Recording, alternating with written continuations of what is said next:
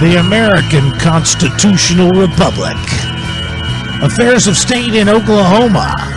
The beliefs, principles, opinions, and views of people like you. This is 3D Politics.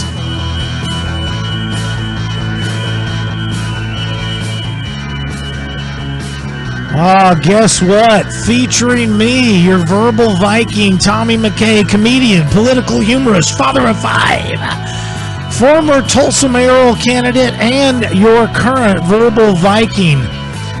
Also, always with us, the man with the plan, David Vann, creator of Sooner Politics, expert on Oklahoma state government, professional advocate for those needing mental health care, and currently running for state vice chair. And also, please welcome David Oldham, founder and scholar at Constitutional Grounds, political leader, educational speaker, and former state of Oklahoma elector.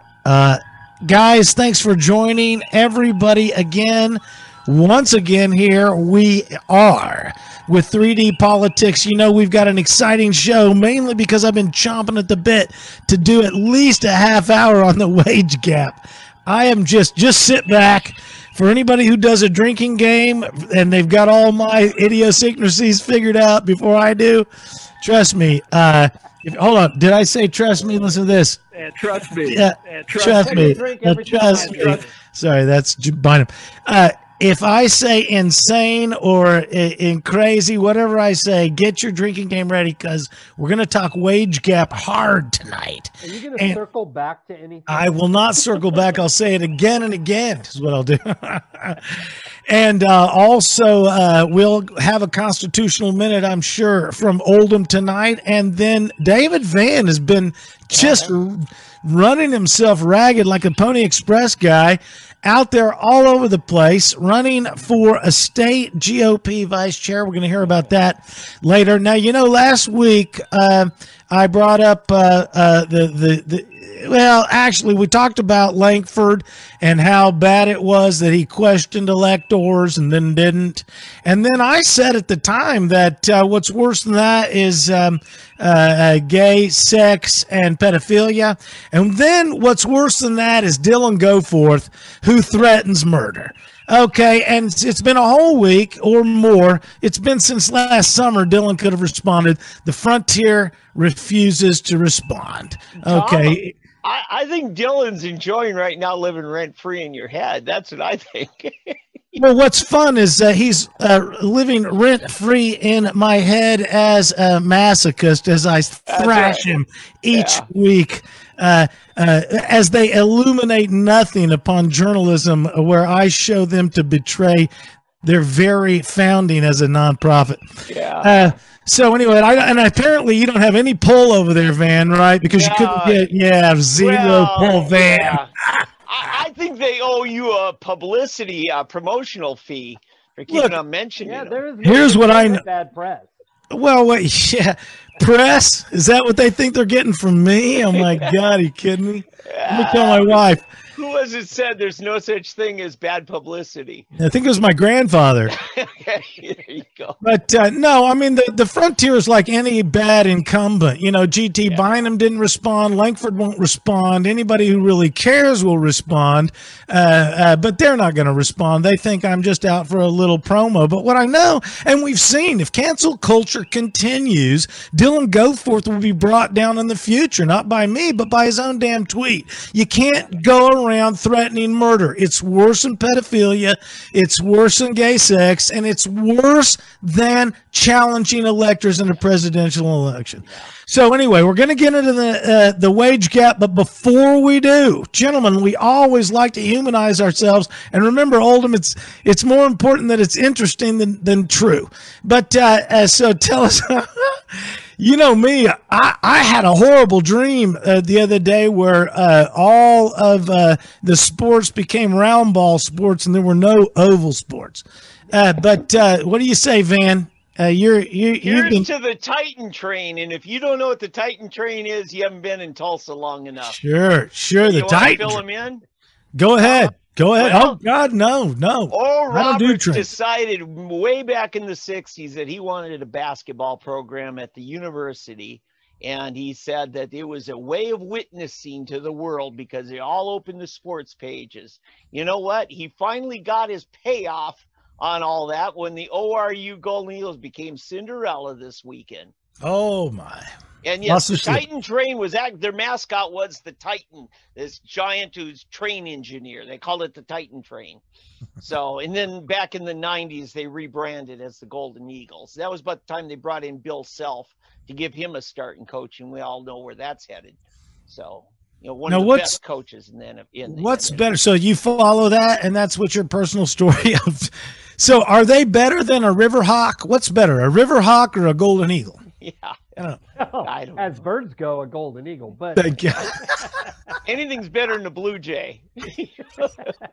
My favorite bird. Oh man, I can't believe you did that. But listen, they're in the big dance. This is a good year, and this weekend was my first time actually binging on sports for probably a year and a half. It's been good. Really? I have enjoyed it watching, NCAA basketball. Now, have the NCAA tournaments, have they had people in the stands?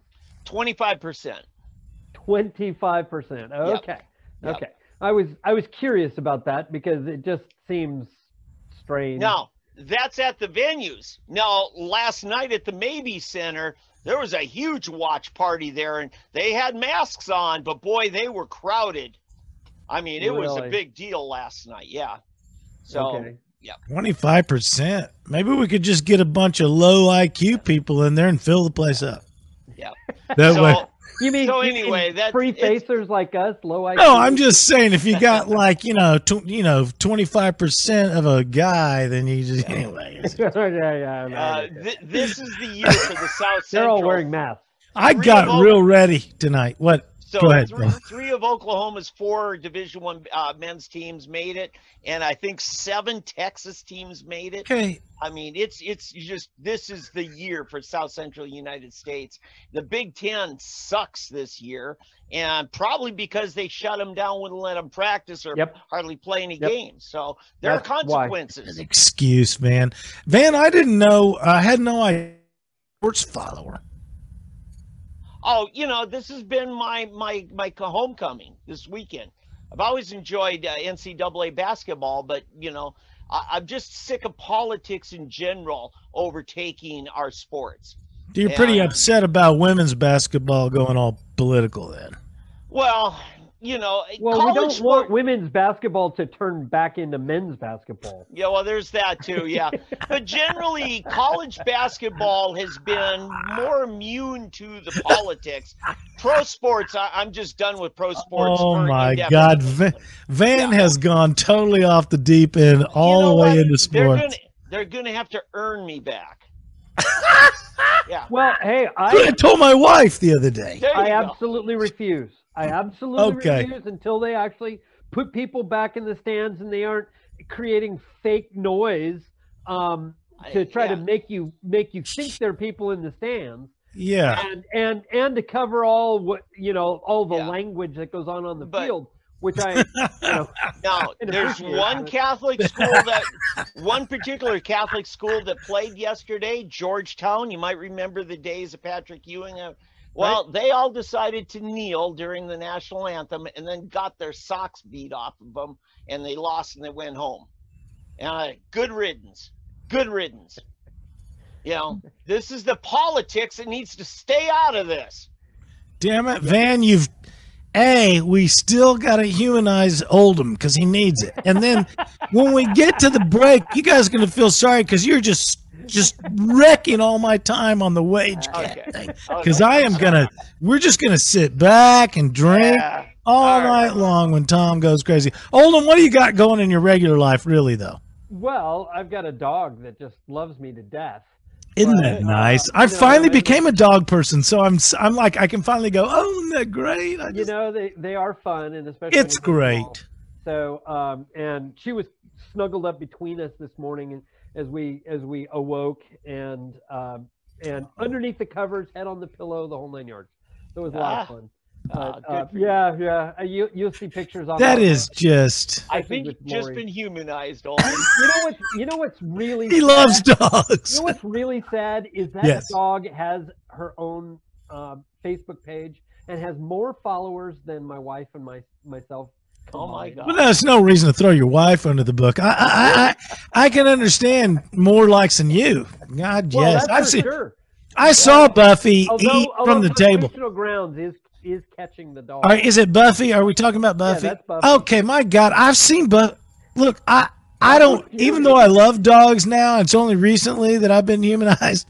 But I mean, I love dogs now, and I gotta get it's a thing. But I saw Buffy eat from the table, which for me, I'd be like, get that dog off. But Buffy's like, would you mind if I sit here? You're like, oh my God, what is this? Dog's the cutest thing I've ever seen, really. The politest thing. I know. So it's like you should just feed the dog. I mean, God, just sits there. Where'd you get Buffy from? Yeah. Oh, it's Lori's. She's had it for years. Come on. Oh, okay. Puppy. Come on. Oh, okay. You know that. So Buffy's finally accepted you into the household. That's what it is. Immediately. Long accepted me. Immediately. Haven't you seen the picture? The dog sleeps right here. Yeah, she sleeps on my shoulders, on our heads at night. That's awesome. So it's a lot of fun. Good. Can you believe we have spent nearly 15 minutes humanizing ourselves? Yeah, we can spend 15 minutes doing just about anything. Well, this is important because a lot of people need to know that we don't know each other outside of Zoom. Right. We only know each other. Like just today, I found out, my God, he's got a dog. He likes dogs. You've known it for ages. Well, no, I knew it, but tonight's the first night I've admitted it. This is how you keep the romance alive, Oldham. Oldham, I got to tell you how nice Tom is. I met up with him the other night. We went out to work on a few things. No. And he bought me an iced tea, and then he spilled it on my brand new laptop. You know why I did that? You know why? You know why? Because the first thing Van did was put mustard in his tea.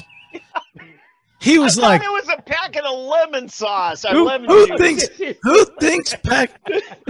that? Oh, look, I'll put mustard in my tea that Tom bought me.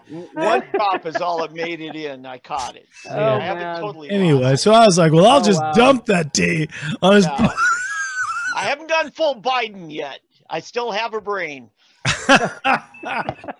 Falling. Tom, I have started forgetting things. We're never going to start. What? I got to admit this, folks. I've had some problems forgetting things. It started the other day when I turned 40. So I'm just letting you guys know. So you're getting better at forgetting things, not worse. Right. Yeah. He's got lots of practice. Way better. You know. I don't suffer mental illness. I enjoy it. That's right. Wow.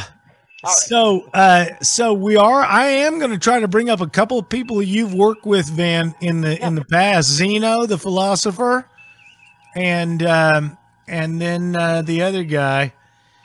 Alexander Hamilton, who was the Federalist Papers. You've heard? I remember you worked with him. Until he took a bullet. That's the problem. Did. You know, he had, I don't want to humanize him, but he was my least favorite of all the founding fathers. Oldham, just hold your breath.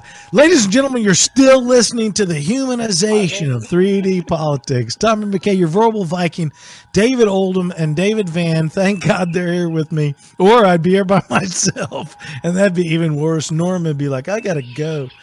So, here we go with all of that stuff every week. 3D Politics right here on Facebook Live. You're going to find Van over there at soonerpolitics.org. You're going to find Oldham at constitutionalgrounds.com and me, Tommy McKay, the Verbal Viking at verbalviking.com.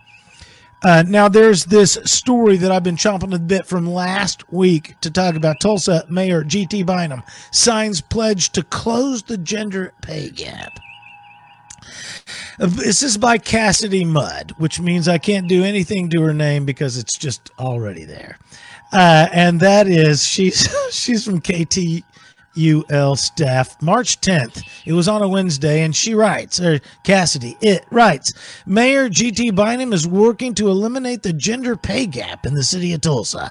Bynum, along with the Mayor's Commission on the Status of Women, launched the Tulsa Pay Equity Pledge Wednesday morning. That was March 10th, 2021. It's a voluntary, employer-led initiative to ensure equal pay for Tulsa's workforce. Yes, sir. Oh, so he's concerned about who I hired, not who he hired. That's correct. And we're going to get into this. It's a very short thing. I want to read just a little further. We're going to talk some more. But according to the commission, now the commission is the Mayor's Commission. What did I say? The Mayor's Commission. Let's just bring it up right now. The City Tulsa Commission. There it is. Okay. Can you see that, guys? Yeah. This is the Mayor's Commission on the Status of Women. Oh, there they are. A sexist thing. Where is their gender equity or their sexual equity? Isn't it amazing? I was going to mention one of there. Well, did you read my notes?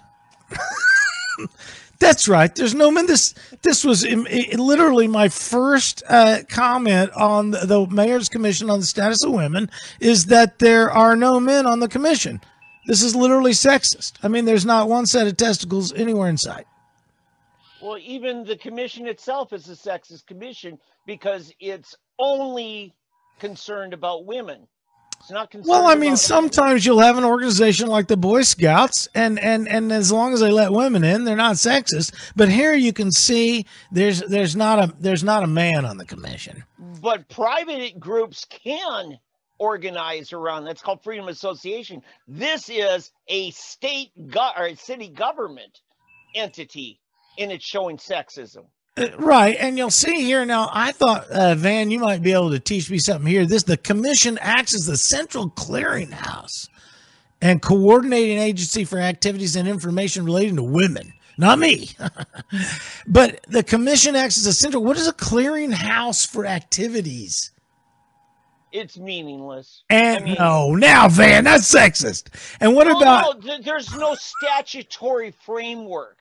There's no agency deal that says this is, anything has to be cleared by this bunch. To call it a clearinghouse, until you actually show me statutory language.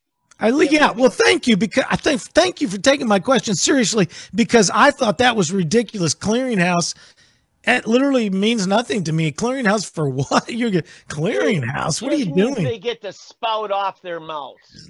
So here, the work of the commission. These fine ladies, they stimulate research in the area of women's legal rights. Now, Oldham, what's different about women's legal rights than anybody else's women than my women's rights? I mean, how are women's legal rights different than men's legal rights? Now you're gonna ruin my constitutional minute. But don't kill anything. But remember, I'm doing this for the next half hour. Go ahead. No, absolutely nothing, because we all have the same rights. Thank you. And that includes the right to negotiate for our salary. So if women are better than men, no, they've got special rights. They've got immunity from the draft, and men do not. Do they? They have immunity from the draft. I couldn't remember because there was a while there that they were talking about not. But yeah, we'll have to talk about that. They don't have to register. They can get student loans without registering for selective service. All the men have to in order to get government assistance. Yes, or even a Pell Grant. Maybe we need to think about some things. So back to the work of the commission, because it's a fine commission, and there they are. They're beautiful, and there they are, and they're going to stimulate research in the area of women's legal rights, which are somehow different and not equal. I thought women were equal, but here in the area of women's legal rights, they're not equal, because we got to do some research. Educate the community on the status of women by publicizing in all appropriate ways. What? I mean, Anyway, so I mean, listen, I don't even know what that means. In all appropriate ways, they're going to educate the community on the status of women by publicizing information on women's rights once again. And I got to wonder here, what are women's obligations that they're going to publicize? Can you guys, being not women, come up with any obligations you might think a woman would have? Because not this group. That could be. Well, I've already established that they've got certain privileges that men don't. So obligation would be not to further exploit those privileges to the detriment of men. Yeah, and so, but they still continue to believe that somehow women are different. They're going to review the range of services available to women to enable them to fully contribute to society through their homes and participation in community life. So here, the work of the commission from G.T. Bynum, of these fine ladies here, is to literally insert the city into the homes of the women in the community, which is kind of bizarre to me to think that G.T. Bynum, these ladies think that women are unable to fully contribute to society. Okay, Van? so these women now are going to speak on behalf of all women. That includes my wife, your wives, my daughter, everybody's daughter. Right. They're going to determine what's in their best interest. So these are important women, evidently, because they are endowed with the power to for social architecture further in our town. I just want to know if any actual city money is being spent on this agency's work. Well. So we'll move on here because we're all bored. Committees that they have are the Pinnacle Wards, and if you look at those, that's an interesting, that takes us past sexist. There's all sorts of legislation and health and women in business.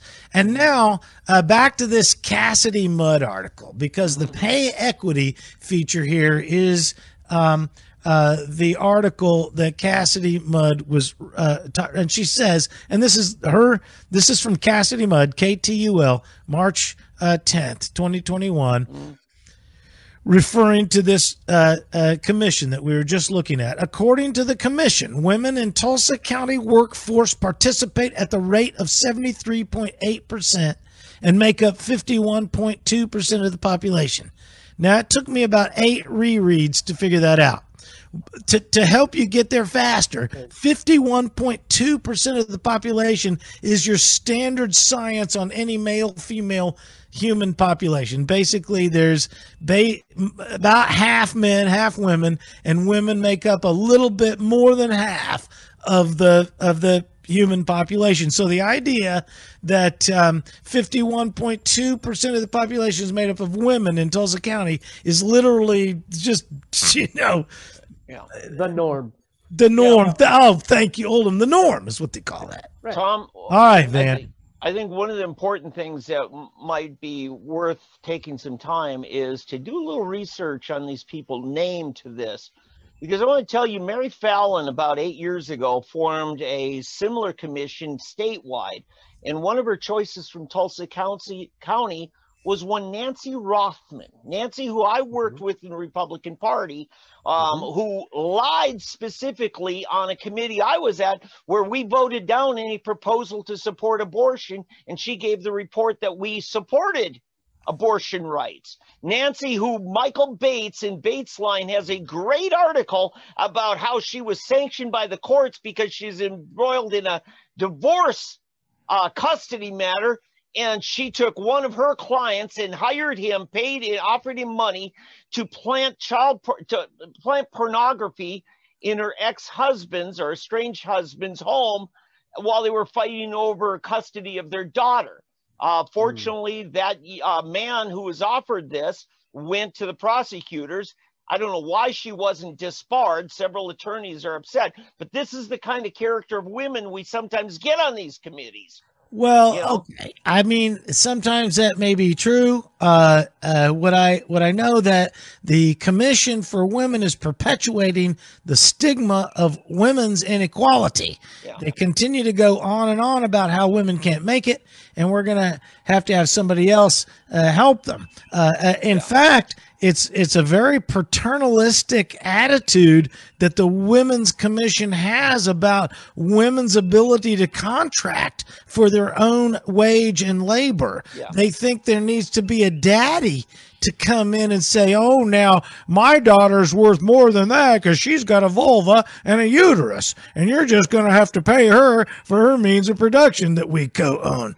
Yeah. So according to the commission, women in Tulsa County workforce participate at the rate of 73.8%. Now, this is the kind, math is hard, ladies. Math is very hard. Tulsa County workforce.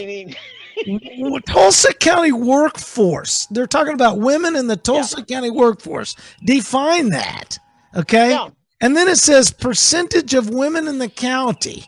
And that's like 51% of, that's okay. That's norm, as Oldham said. Then work participation rate, right. 73.8%. What does that mean? Nearly three-quarters of the women in the county are working. Who can work are working. Yeah, but are you sure that's what that means, or does that? Well, or does that mean that nowadays you can't take English for English? That's the problem. Well, not only that. That's what the words mean. Is that they have a nearly three-quarters, 73% participation rate. In other words, of people eligible to be working, 73% are. And see, I was thinking what that meant was 73% of the people working in Tulsa County are women. Wait a minute. No. Why is I don't do numbers. It's hard. Why is it somehow a status that a person has to go put in so many hours a week? What about the privileged who don't have to work, even though they're able-bodied? But let's say people like, I've always wanted my wife to be at home. Why? Because I didn't want to get dependent on two incomes, and she wanted to raise the children and homeschool them and that. Okay, that's a privilege that she enjoys. You know, I'm not making her go out and say, but listen, I wouldn't mind. I mean, I know there's some very competent women. You two men are married to very competent women. I would rather see people like that on these committees. But I'm just saying, historically, these committees are not impaneled by the best and brightest that they claim to represent. Well, the problem, because this is all kind of a fascistic, a viral mutant of the minimum wage group rights concept. For the sexist feminists, Van, if you earn the wage that provides for your family to where your wife doesn't have to work, then she's under your thumb and you're making her do stuff. But if your wife makes more than you and is the breadwinner, you're living off your wife. All you are is a sponge. You're just a dependent. So there's no out for the fascistic group theorists here. Yeah, because you know what? Part of a man's sense of accomplishment and self-esteem is he a provider? Mm-hmm. Okay. And you mean put the woman under your thumb? That's what you mean. Oh God! There's plenty of days I would like to say I'm going to stay in bed and stay in my pajamas. And woman, you go work the 9 to 5. I told my wife I'm gonna put you under my thumb. Can we do it maybe this Wednesday? Yeah. He's like, no, I'm busy. Guys, I'm just telling you, I'm so full of cynicism about panels like this. Hey, you're listening once again, quite obviously, to 3D Politics with me, your fine host, Tommy McKay, verbalviking.com, along with David Van from SoonerPolitics.org and David Oldham from ConstitutionalGrounds.com. Hey, we're going to come up on a hard break, which we always try to work in, but I got to tell you, and we're going to move through this because I got a lot more to do. Oldham, one of the things that you and I agree on, and I'm sure Van does too, and this is the problem when they talk about ladies' rights, women's rights, is that they continue to pretend that there's something that has to do with group rights. But literally, we are not guaranteed group rights. Yeah. We're guaranteed individual rights. And one of the reasons we're guaranteed that is because anyone can be kicked out of a group. You don't get to pick the group. The group picks you. Stay tuned, please, for your, what do they call it? Station identification is what they call it. Oh, yeah. So it is our station. Our station is 3D Politics. 3D Politics. That's what it is. The hub of the universe, the independent voice, finder of fact, verifier of truth, and promoter of the arts. There's your curveball. The presidential seal. There it is. Who wore it better? All right, ladies and gentlemen, here we are again. Tommy McKay, your fine host, Verbal Viking, to theverbalviking.com. Find it out there anywhere you can. It's the amazing show, 3D Politics, the only place you can find freedom of speech these days without a program director breathing down your throat. David Van from SoonerPolitics.org, finger on the pulse of all things state. Plus, he's also running for the state GOP vice chair. And then, of course, David Oldham, founder and scholar of ConstitutionalGrounds.com, political leader, educational speaker, and former state of Oklahoma elector, United States Electoral College. So here we are chewing the scenery on this wage gap routine. It's not group rights because we don't have group rights. And remember, where wage is concerned, he who pays the piper calls the tune. Okay, so the commission wants government to call the ladies' tune. For some reason, the Women's Commission from G.T. Bynum is being told that women are unable, like men that have agency, to go ahead and make their own deal out there and bargain for a wage because they need a paternalistic daddy like a city government to come in and make sure that my daughter gets a fair wage.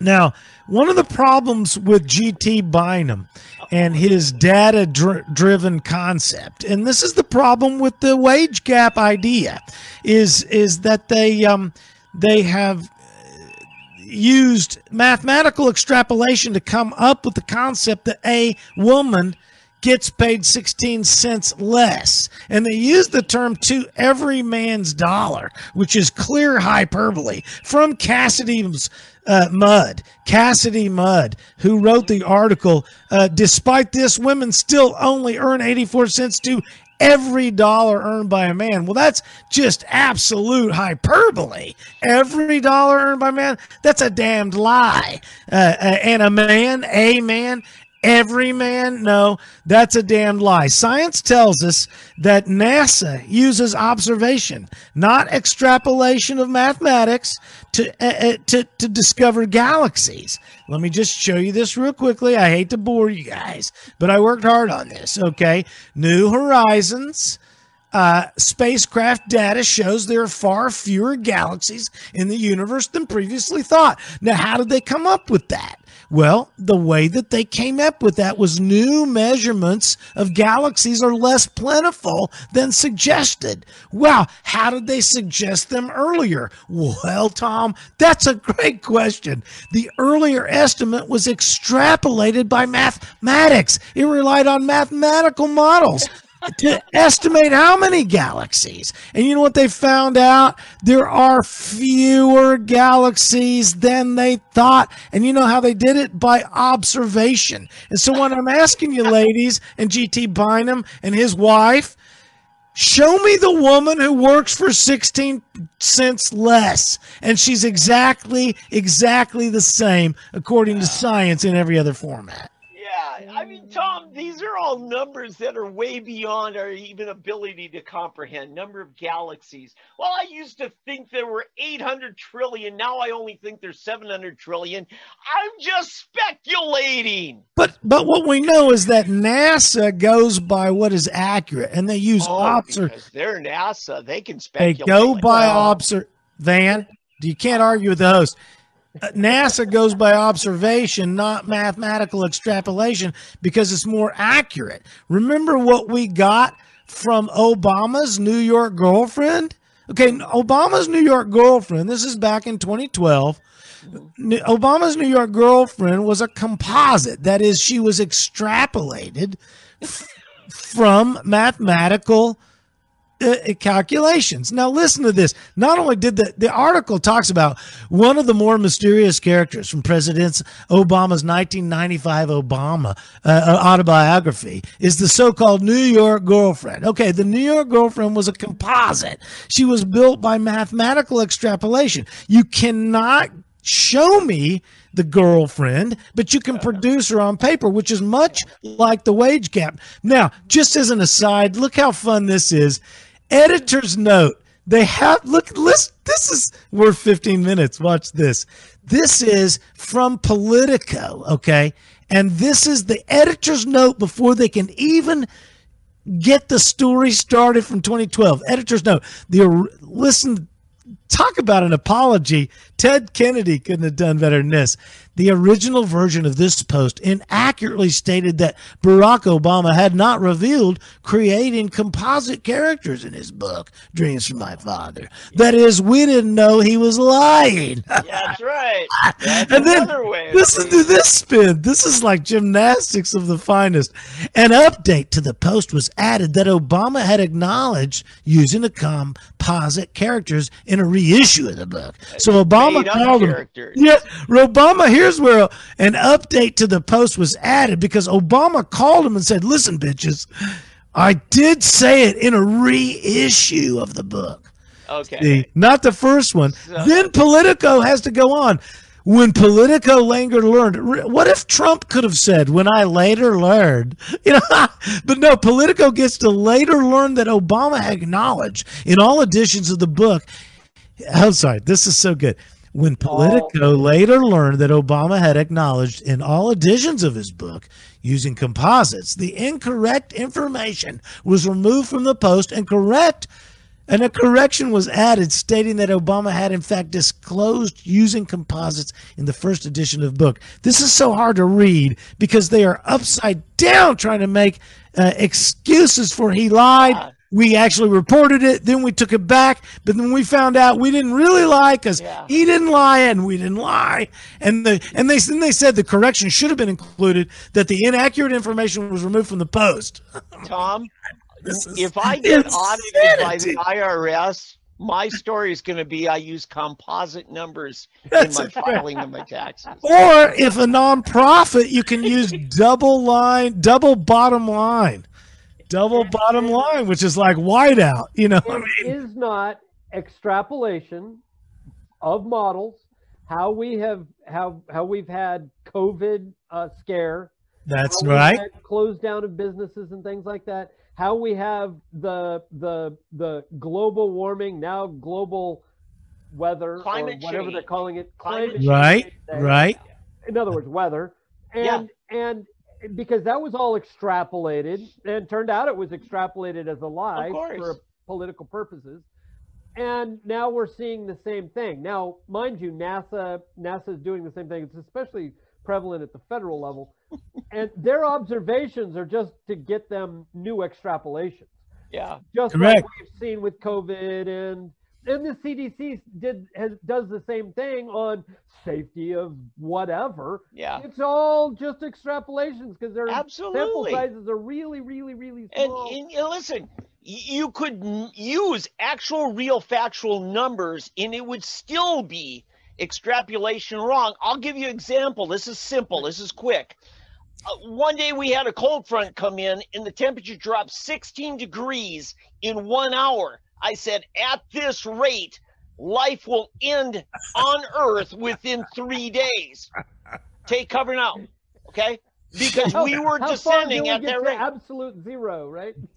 Yeah, so that's extrapolation based on real data, because I used real data. That's right. I remember Gary Shore back in the day. If it drops 600 degrees out here, we're all going to have a hard time getting home. Hell yeah, we are. Yeah. So, I was asking my wife politely, because she runs a household, and I said, what do you think about this wage gap? And she said, no gender matters. I was like, what does that mean? No gender matters in the service industry. Like Freemasonry. She's like, I don't care what gender you claim to be. Can you fix my AC? The question is, if you can do the idea that you're hired and fired based on your gender is ridiculous. Here's what's insidious. Equal opportunity employment laws already exist, and even G.T. Bynum recognizes this. But still, we got to do more. Why is that? Because it's fascistic, collectivized progressivism. It's like Zeno's paradox. Now, Van, you used to work with Zeno's, right? Zeno, he's the. I knew his uncle. Okay. Zeno, he's the ancient philosopher, and he's the guy that came up with the idea: before you go from point A to point B, you got to travel halfway there, and before you can get halfway to that, you got to travel halfway there. And as we know, by mathematical, data-driven government, we know that G.T. Bynum can always use data to inflict a progressive, caustic government that never stops moving us. You see, he can always caustically say it's never equal enough. Yeah. Because according to Zeno's paradox and G.T. Bynum's idea of his see, it's all fascistic with G.T. Bynum, because government's the where we collectivize. Collectivization is always socialism in one form or another, but with G.T. Bynum, it's always fascistic because it's the government paternalism. Go ahead, Van. Because remember, the axiom that politics are always downstream from culture. This is G.T. Bynum trying to change culture. And he does so with shaming. And I guarantee you, shaming is going to be his number one tool in this. Well, that's what he used in the "Don't Let Your Children Play in Rainwater." Absolutely. All parents are bad. And I've noticed he hasn't moved into city government. Are bad.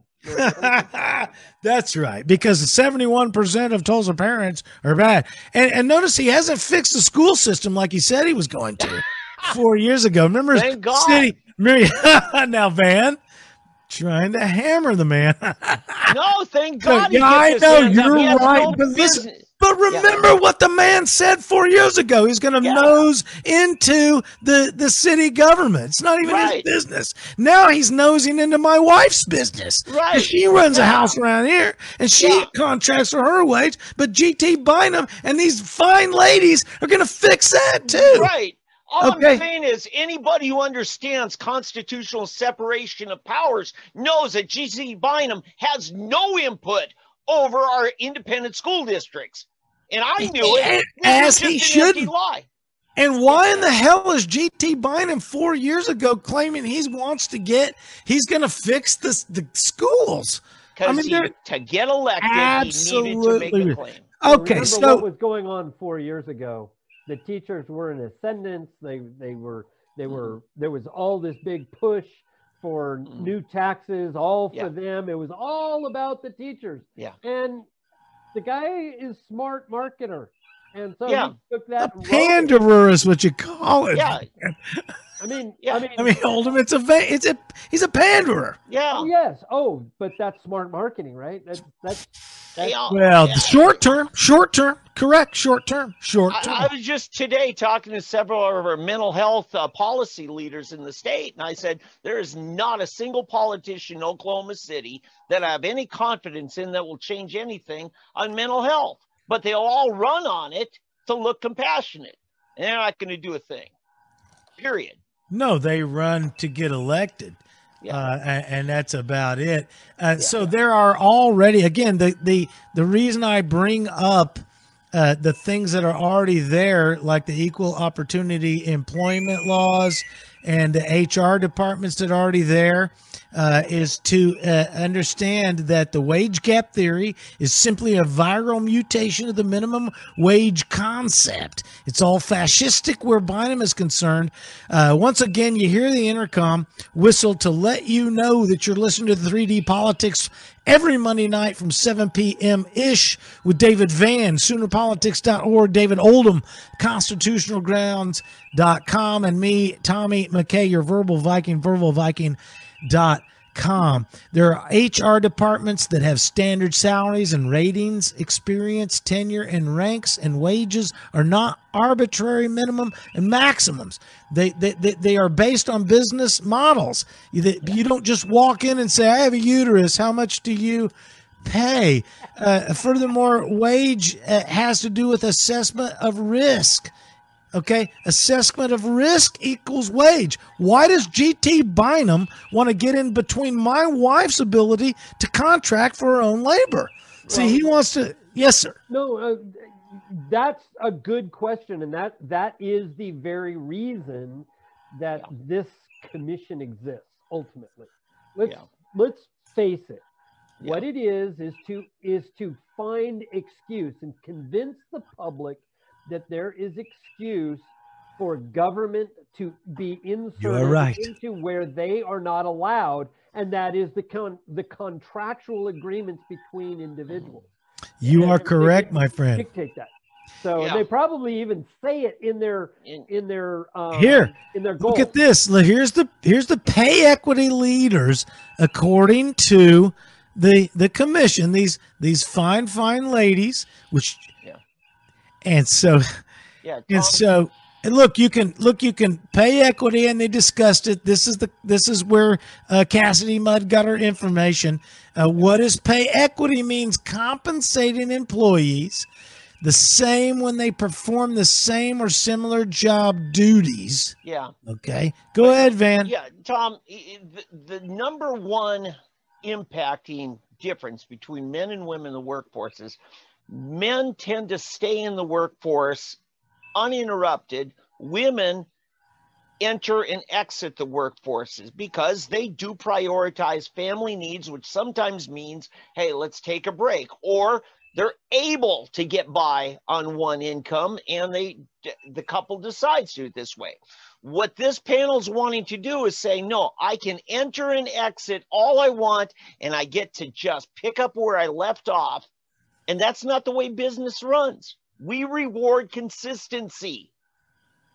Yeah, the idea that females are paid according to the uterus or not uterus leaves out the idea that wage is not just an arbitrary number picked by the people who pay. Wage is based on what the product will support or service will support in the market.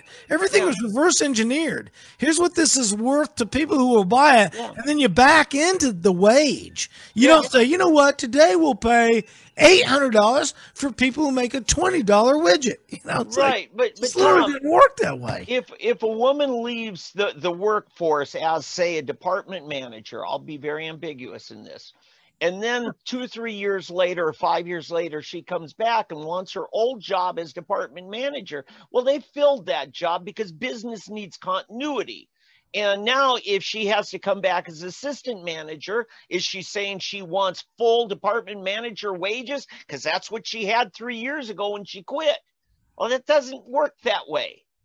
And this is important. It's a distinction between men and women as a group in their continuity in the workforce. Yeah. I mean, it's called EPUT, E-P-U-T, event per unit time. It's like sales. If you're there making sales, then you get paid. If you're not there for a while, you don't get paid. My next door neighbor is a construction guy. He's like, da-da-da-da, and I couldn't work. And I said, and if you don't get work, you don't what? Get paid. But if you're not there, Oldham, what do you got? Well, let's also understand, because again, not only is the government trying to insert itself, but what they're going to accomplish from this, and it all comes down to marketing and selling the idea, but is a deprivation of both the employer and the contractee, the worker, to contract their own wage, more or less as the market would bear. They're trying to do that, and what it does, it is again effectively sets up a bill of attainder. JT is going to try to do it at the state level or at the city level, and he's going to try to impose it on businesses to force them to agree to that they have violated something that they've never done, and that they've just made the best deal they could from whomever. Maybe they, who knows whether there's women involved or not, or what. And I wonder how they come up with the numbers. None of that is going to be clear. It's going to be clear as mud for the very reason, Cassidy. For the very reason, Cassidy, that they are using somebody like Cassidy as a pawn, if she isn't complicit in the whole thing, to sell this idea that the government has a place beyond just the mere protection of individual rights. Right. And remember, thank you, Oldham, and GT Bynum's comments can only be pointed at the lowest level of industry and business. Look how they use the pay equity leaders. This is again from the Mayor's Commission on the Status of Women, which sounds like stalking to me. I'm telling you, if I was like, yeah, I do a thing where I've got a status of women, they're like, damn, I got binders filled with the status of women. Anyway, Tom? No, not yet. Okay, go back to that picture Not when yet. you're done with your point. So my point is, Oldham is saying, look, they're going to press these bills of attainder. It's all about influence through registration and registration of licenses. So here's the pay equity leaders. Here's where they're going to use their influencers. Yeah. The city of Tulsa. Well, that's not a private sector or anything. Arvest Bank, BOK Financial. Both those are banking. Those are under the thumb of the state. Okay, Hilti. This is a national organization that's run by standards and global. Yeah, thank you. They're outside the county, ladies. Here's a Lubbock Taylor Family Foundation, which is that's Kathy Taylor. Which is Kathy Taylor. So here it is. GT Bynum's love, the philanthropic adventure, where I don't get any zero representation from Kathy Taylor's Family Foundation. Here's the Matrix Service. I think that's again money. Don't they cash checks? Public service. Oh, look how private sector they are. Har, har, har. Schnocky, Turnbow, and Frank. Who knows? That's a big law firm. So they got lawyers to back up the bullshit. Yeah. Seltzer, Schaefer Architects. There's guys that want to build stuff. TTCU. Basically, 95% credit unions are like the schools run by women. Tulsa County. That is not private sector. Tulsa International Airport. Yeah. They're not private. Okay. Tulsa Regional Chamber. Private? No, thank you. Playhard LLC. What's that? It's an LLC. And plus, all we know is ain't nobody paying the price because it's an LLC. All right. I'm not done. I told you I was going to do this all night. Mainspring Retail. What the hell is that? Nobody knows. Devco. Anybody? We Are Not Men. Are we not men? What's that? Nobody knows. Hydrate You Mobile IV. God knows I'm thirsty. Medical service. Sure it is. And if you die, Tulsa cares. Trust me. Consumer Affairs. All right. No, you guys are really nice. I can tell you something about. My son is in management at Consumer Affairs. You met my son. All right, my oldest son. Right. So I'm going to say, but they are legitimate, a web service and who are we talking about? My son Jonathan, Consumer Affairs. Consumer Affairs. All right. Yeah, and I'd ask you to leave that up because I want to go back to the picture. All right, go back to the picture. You want me to? Yeah, just that picture. And while you're bringing it up, I'm going to say, remember what we were told by Ken Reddick. The power of the mayor is to appoint people to boards and commissions. I thought that was me. Reddick, well, I heard. No, I think I was interviewing. I was the guy who said they don't fear me because I have a lack of experience. They fear me because I can appoint people to this. Right. Good point. You brought it up the night we were interviewing Ken Reddick, and that's why, So let me also, just because you mentioned it, and I was ready, here are the commissions and authorities and that are, and let me just say, there are 175 of them. Okay, and then when I ran for mayor, they didn't fear me because I didn't have experience in running government. They feared me, and they feared Reddick, and they fear any newcomer like Trump because he can appoint people to these commissions. Animal welfare, animal. Look at this. Board of Adjustment. City contractors. You get down here to, the IMSA people. Oh, look at this. Housing.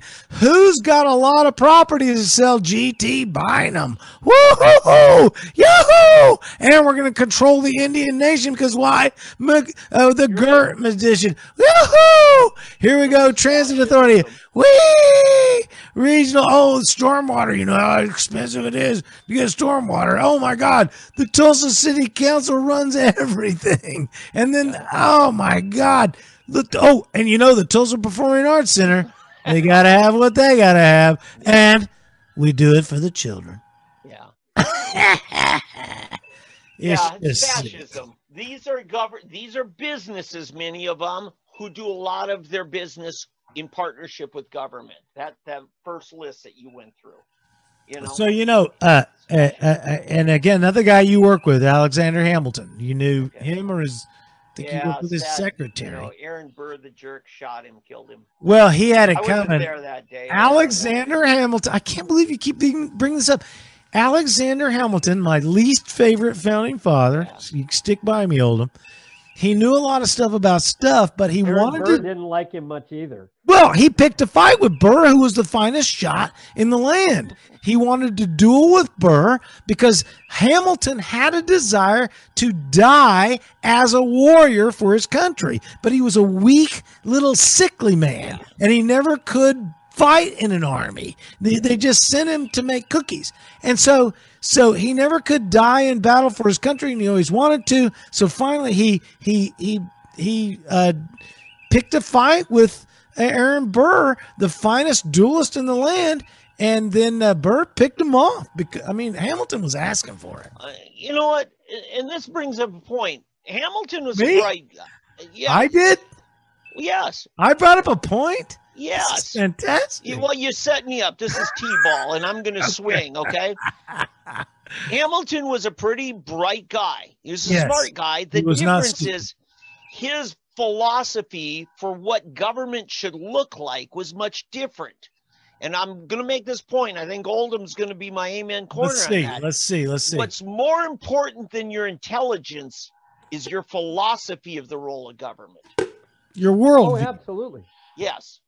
So it's not that we got to find the best, the brightest, the smartest, the Oxford scholars. We got to find people who value the principles that made our country great, that were founded upon. Correct.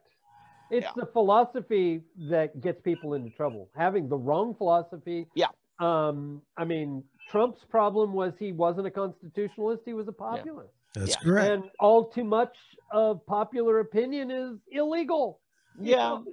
Sometimes you're right. Sometimes you're wrong. Wrong choice of words. It's lawless. Yeah, lawless. And so when you want to get the vote, what do you have to do? You have to promote lawlessness. Yeah. And that's not Trump necessarily. This is just in general, politics in general, the nature of politics. So rather than correcting the populace, you've got these leaders who promote lawlessness because it's going to get them more elected. Yeah. I was in a meeting with Amanda Teagarden, and she pointed out something I thought was brilliant. She said, when we were talking about who's running for legislature, she said, physicians have historically made horrible legislators. Yeah. Because their philosophy is more about, it's like Nathan Dahm said, they got a God complex. They train them to have a God complex in medical school. And, when you got a God complex, you become an Irvin Yin. And what happened to him? He was, we ran him out because he's taken away our rights. Oh, he's trying to anyway. Oh, That's beautiful. We're going to reset again, gentlemen, because we've got more to go. And plus, you two guys also have one or two things to say besides whatever I'm talking about. Every Monday here at 3D Politics Live. I'm your fine host, Tommy McKay, your Verbal Viking. Find me at verbalviking.com. And we are going to reset. Take yourself out, guys. Here we go. We're going to reset for the top. Okay. Ready? That's right. Every Monday night, 3D Politics Live with David Oldham, David Van, and Tommy McKay. We're going to reset at the top here. And it goes something like this.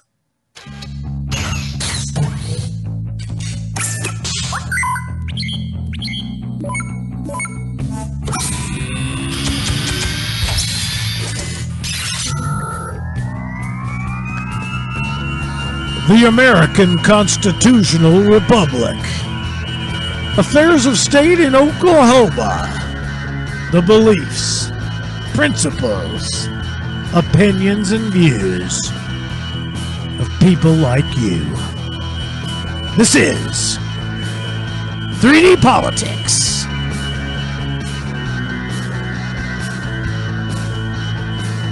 Oh, yeah, kiddies. Here we are again with me, your fine host, comedian, political humorist, father of five, and former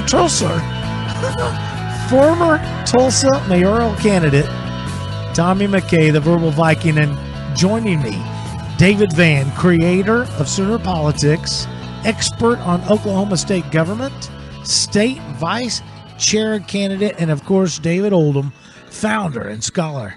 Constitutionalgrounds.com. Now, listen, I got to get back to this. We're talking about the wage gap once again from the Cassidy Mudd story from March 10th out of KTUL Tulsa. And one of the things she points out here that I want to make sure and bring up, I doubt we'll get this deep again. Employers, she says, who commit to pay equity can positively impact employee morale, turnover and retention rates, and increase employee performance. And let me just say that I learned from a beautiful, brilliant guy named Scotty Gunther. He taught me that one size does not fit all individuals, that treating everyone the same and then expecting the same results is insane. If you take away creative and emotional performance differences, that leads to more turnover, and that leads to worse morale, and that leads to worse retention rates and worse employee performance. Everything the ladies want to do is 180 degrees out of phase with reality. Instead of, like the founding fathers, looking at reality and reflecting that and building a system that is working on what is real, like libertarians, the ladies come together and say, but the world shouldn't be the way it is. And if we only had global control over everything, we could make everything perfect. The problem here is the ladies want to judge everything on how much of a woman you are, but they don't test for estrogen levels. The fact is, every man has estrogen. Every woman has a level of estrogen. So if you're going to judge us on how much of a woman we are, we're going to have to do estrogen levels to balance out the wage gap, ladies. Man, what do you got? How do you follow that? Been over an hour on this topic. I've got nothing more to say. Oh, really? Well, how about that? I've already dug a hole for myself with a lot of the people. Well, let me just refer. Well, then let me finish it off for you. Now that I've also referenced Scotty Gunther, Alexander Hamilton. He said, "A power over a man's subsistence amounts to power over his will." As G.T. Bynum and the ladies there at the Status for Stalking Women wants to control my wife's ability to contract for her own labor, apparently they want power over my wife's will. And let's not forget, wherever a woman is deprived, men are deprived of the opportunity to give birth. Did you know that? Yeah. Men are deprived of that opportunity, and therefore men are deprived of the experience of the mother's love for their children. Yeah. Then there should be a law that prohibits the government from prohibiting us from having children. But I don't think that law exists. So, I mean, now, Van, okay. So you said you were done, but I'm not. That's the problem we have here. Go ahead, Van. I just want to say, yes, we should try to achieve equality, but we will never achieve identical treatment, and nor should we. We should never be treated identical because we're not identical. Exactly. We should be treated appropriately to our abilities and gifts that we bring that come naturally to individuals. Yeah. Remember, Hillary Clinton said she wants to support a broad base of programs that will help people get ahead. Yeah. How can you get ahead and also stay equal at the same time? The best way to promote women and men is government get the hell out of the way. Yep. Socialism naturally occurs in organizations that place group association before individual personhood. Feminism is a perfect example of this kind of collectivist groupthink. Feminists desire to promote females based only upon a presumed existing genitalia. The wage gap is not rationalized according to the fallacy of statistical composite of a woman, not an actual woman. Like I was saying before, the wage, you cannot find me a woman that delivers exactly the same work as some compatriot, and everything is exactly this. Have you ever hired and fired anybody? Like if you've done any business have you ever met any two individuals that deliver exactly everything the same every day except for their gender? Okay, but they don't. That's the fact is.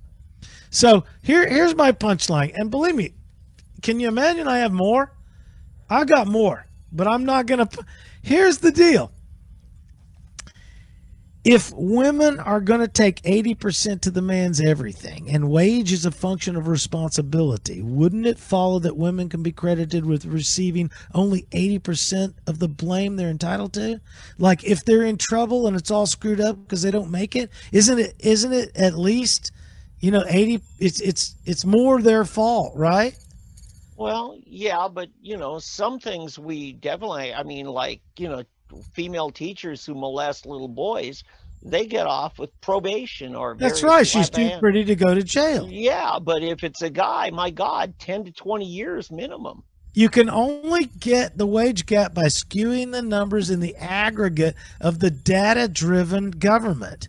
Okay, you don't actually know a woman who works for 80% of the going rate. Hillary Clinton didn't get 80% of the wage for being Secretary of State. Ronda Rousey, who wins a fight, doesn't get 80% of the purse. Okay? All corporate jobs are prescribed with minimums and maximums. Salary range has nothing to do with genitalia.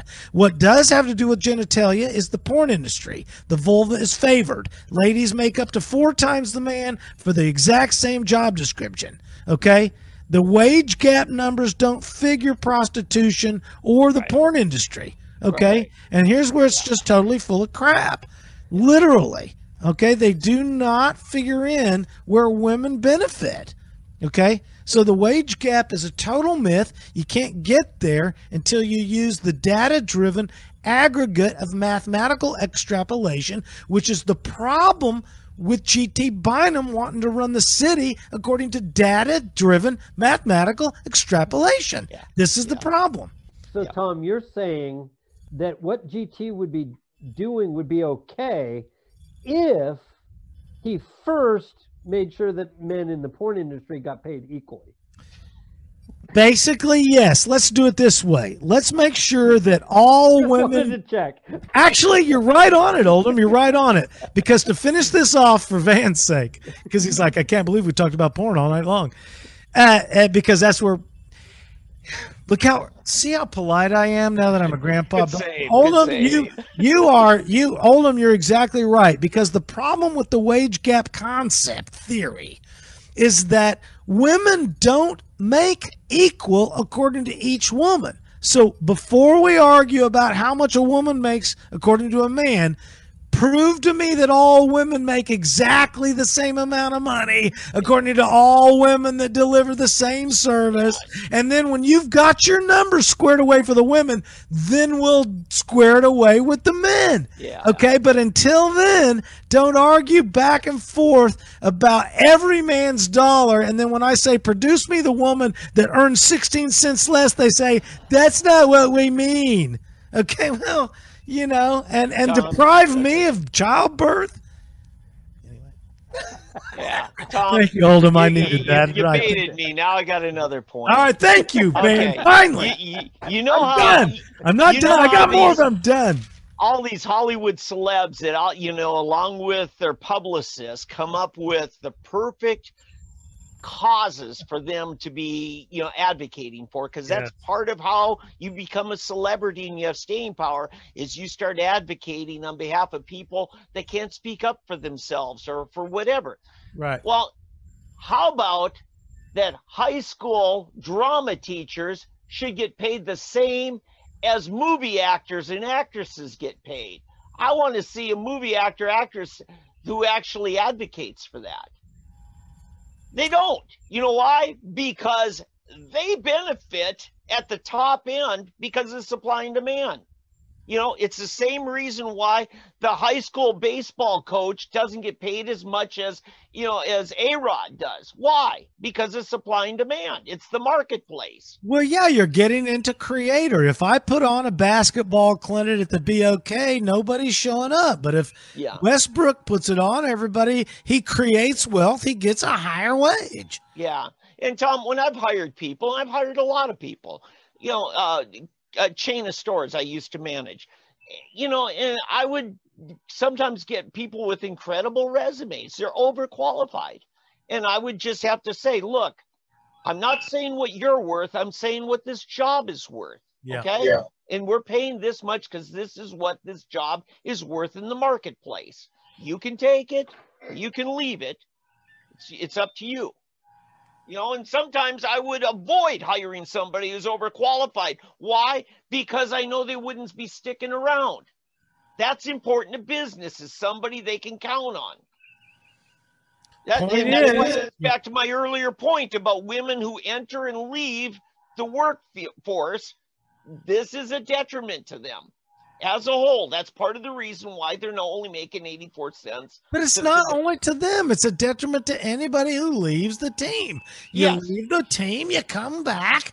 It's a detriment. You're not here. You haven't been here. Right. It's not because, oh, you're a woman. Women. You know, I come back as a man. Oh, you haven't been here, but it's okay because you're a guy. Right. It's not because they're women. It's because statistically women leave and enter and leave the marketplace. You just lit my feet. The only place that a woman's vulva has anything to do with making money is in the porn or prostitution industry.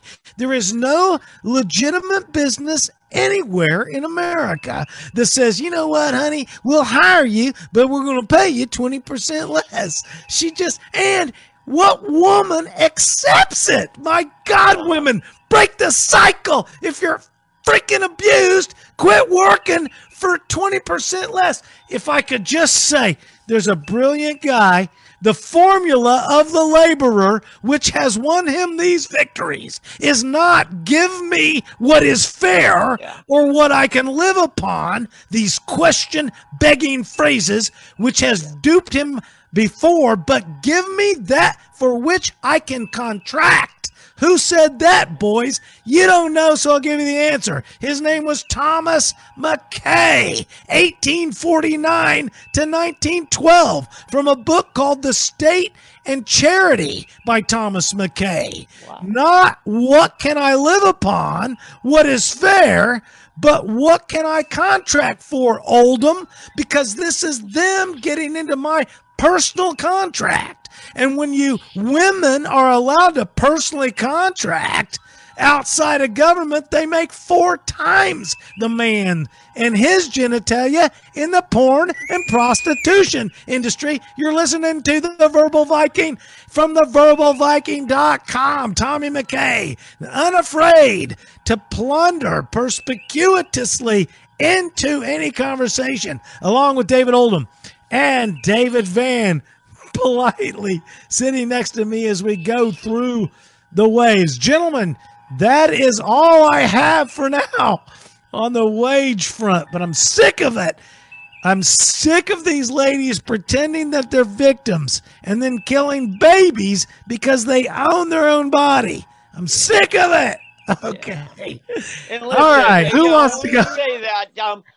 Both of you men are married to women who are not into the victim mentality. They're very competent business people, and so we're not saying this about all women, right? We're saying this about people who want to pull all these chains to get something they haven't earned. This is the point. There's no such thing as monolithic all women. All women don't make. All women don't think. All women aren't this. All women aren't that. I mean, this is ridiculous cancel culture wherever. Listen, if the guy I asked to cut my board in half at Lowe's, and I say, cut this board in half, and the moron asks me, how long is it? There's a problem. Now, if I cannot hold him accountable for being a moron, who do I hold accountable? Entire institutions and establishments must fall. If we cannot hold an individual responsible, then entire institutions must fall. All of Lowe's comes down. All of their training facilities, all of the public schools comes down. Every institution comes down. If you cannot hold individuals responsible, then you must fail all institutions, especially the public schools that's run primarily by women. My God, it's insane. Van, what's going on at the state level? Well, a couple of things. I just got a call from a senator today. I'd reached out to him. Tell us about it. We had been talking. This is a follow-up on a piece of legislation that's going to totally overhaul medical marijuana. We're going to cap and put a freeze, according to this bill, on new licenses. It's going to turn us into a West Coast model for delivery of medical marijuana. The problem is, all of the testimony we heard on the House floor a couple weeks ago was just gratuitous assertions. No actual sources, no actual quotes, no actual data.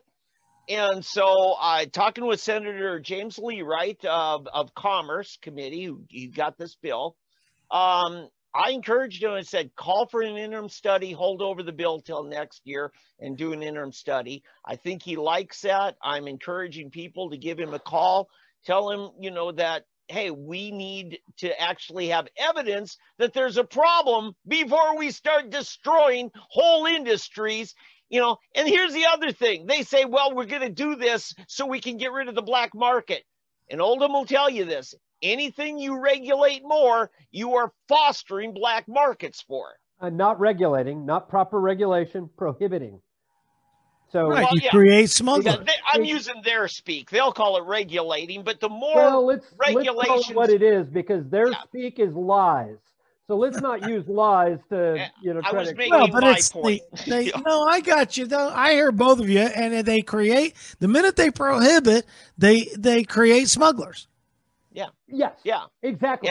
And so this bill would actually create a worse problem in the name of killing that problem. We're just going to make more laws against this and get really tougher on it. And people will just say, gee, I guess I don't want black market. I will pay twice what I'm paying now on the legitimate market. Now, mind you, I am all for this bill. Why is that? Want this bill to pass. Why? Because it will finally, maybe, possibly wake people up to the violent and egregious nature of 788 and all prohibition and licensing schemes. Remind people like me who are just out of it all the time. What is 788? Okay, well, 788, remember, was the licensing and the legalization of medical marijuana. State question. Yes, that's why I'm out of it all the time. It was a state question. It was put to the people. And as I was told today, we voted for it. And I said, we didn't vote for it. Y'all did, but you didn't get a vote on my rights. And this is a further attack on individual rights. Yeah. From every angle, my angle as a prospective seller, my angle as a buyer, my angle as a patient, everything is attacked through prohibition. The very fact that we can't just get whatever we need when we need it from whomever we can get it from is the problem with whatever we have. Okay. Like even in addition, like medical attention. Yeah. Case in point. Yeah, I mean, we should be able to get it from whomever however we want. They control medical attention as well as they do marijuana. Okay. Van, what do you got? No. Case in point. Part of the constitutional amendment back in 1818 that brought us prohibition. You mean 1918? Or 1918, I'm sorry. Right. These Dino, you've been around for a while, you outlander. Okay. So, you guys like an outlander. There was actually included in that constitutional language for you to get a prescription for medical liquor. Correct. And it would cost you. In the statute, there was, not in the constitutional. Right, yeah. Provision. But you was, right. Okay, so even though we called it medical liquor, it was still prohibition. Right. Okay, so the same thing is true here. We are currently under marijuana prohibition. We have license for medical marijuana. It's still prohibition. Correct. And until prohibition goes away, and 788 is furthering prohibition, and that's why nobody gets a vote on it. Because again, you cannot vote on somebody else's property, namely their rights. You can't vote on their liberty. You can't vote their liberty away. You can't vote their liberty. Nothing. You can't do anything because you have no. Let me get the people up to speed on this to back you up. Right. On this day, 90 years ago, marijuana was fully legal in Oklahoma. Liquor was a federal crime, okay? All we would have to do to restore liberty is just get rid of every statute that we've had prohibiting it and just leave it alone. Don't even mention it. That's Correct. What liberty is, right? Correct. And it's the same thing with gambling. The reason you have illegal gambling establishments and you have the mafia involved with that or cartels or whatever is because of the prohibition. If it's legal, then what governments place in any of these things is proper regulations. In other words, don't defraud, and then oversee that the tables are level and they're not skewed, and that the dice aren't loaded, and that everybody's paying their debts when they lose. Okay. Now, this is not currently what you're presenting here is in its purest form liberty. Correct. Right now, given where we're at, it's not yet political palatable to the majority. Because they're so tied up in their fear, they want security, and so they're willing to give up liberty to get whatever security. And here's the point. Government, and this is the conundrum, is that government's job is to protect the minority from the majority. Yeah. In other words, there's a go to war with the majority if necessary, if that majority is attacking us and harming us. Yeah. And that's what's going on. But the conundrum is they have to get elected and they want that majority's approval. So therefore, they end up usually going ahead and going with the lawlessness and allowing it rather than educating the majority that they have no right to what they want. This is back to the 17th Amendment. As long as the senators are popularly elected, there's no reason for them to be held accountable to the state legislature's representation. They're just on their own little game, you know. They're not held accountable to anything. Yeah. But there's an important principle in that this legislation is being pushed just on gratuitous assertions, a claim that there are these global cartels that are controlling the Oklahoma medical marijuana market. Nothing and there's no evidence. From the truth. Nothing can be further from the truth. But well, exactly. But it will be here. It will be because as was rightly pointed out by legislators to me. And this is why I had a great conversation with a very respected Senator James Leawright, chairman of the Commerce Committee. And I said, just tell them to put up evidence, to bring testimony. Let's do it in the right way. I said they could have done it last year. They didn't. And I think it's likely we're going to hold over this bill and not act on it, but actually have testimony. The other thing that's going on is the funding mechanisms to actually fund enforcement. Now, again, Oldham, you disagree with this. You don't think there should be enforcement on this.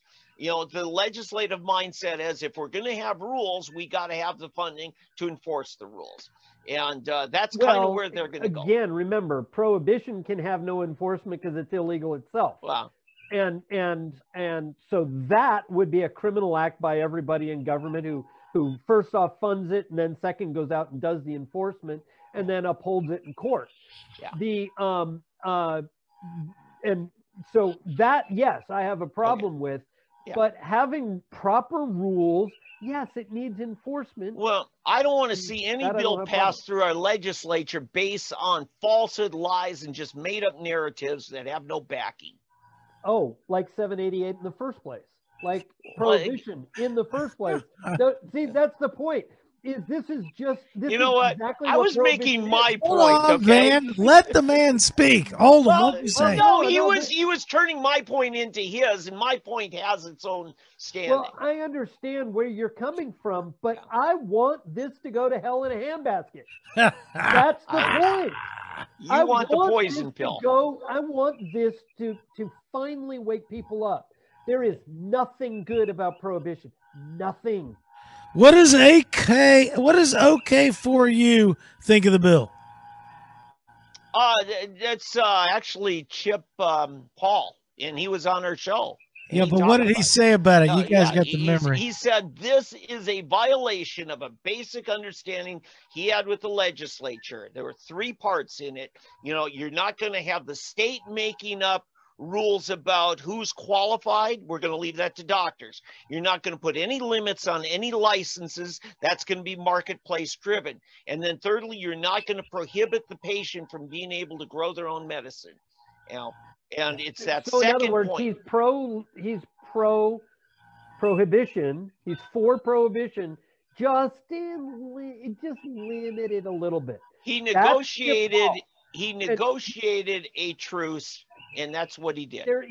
You're negotiating with the mafia. That's Chip Paul. Yeah. I'm sorry, but nobody will call Chip Paul the criminal he is. Now, Oldham. Yes. You are in trouble. Yes, he is a criminal along with everybody else who's going along with prohibition. You know what? Put up the statute. I want to see the statute. Yeah. I don't know. You can't call him a criminal. He's a criminal because he's violating the rest of our rights and working to violate the rest of our rights. You mean symbolic? What 788 does? You mean symbolically? By advocating for his position, he's a criminal.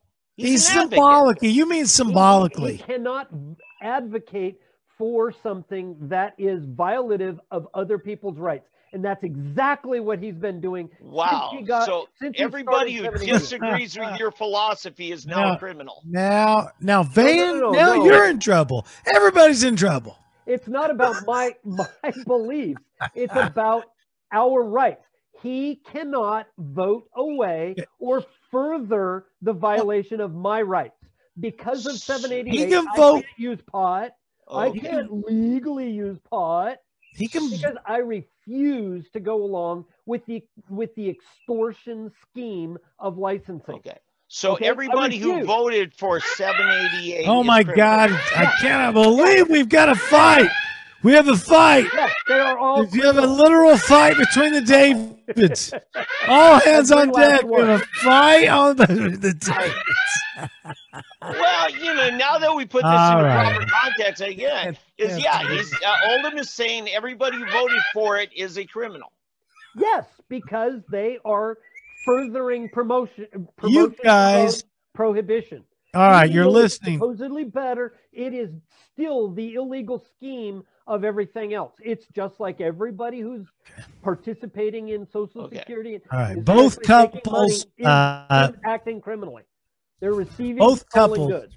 There's both couples are listening out there to David Van and David Oldham. I was able to push them together like two crawdads long enough until they fought.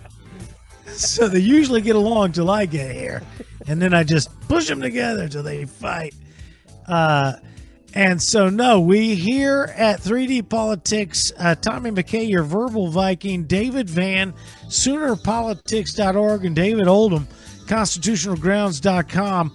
We come together each week, every Monday, to talk about how we can define your freedom, my freedom, and our freedom according to all things constitutional and moral.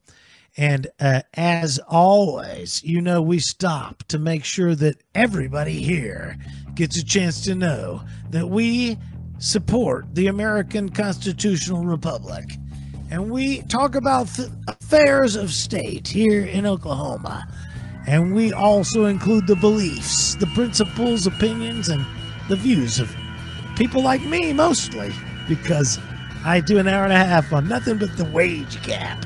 And notice how I left my crew joke out from last week. But I got it last week, so why use it again this week? I'm a pro. I don't have to redo jokes. I write them every week.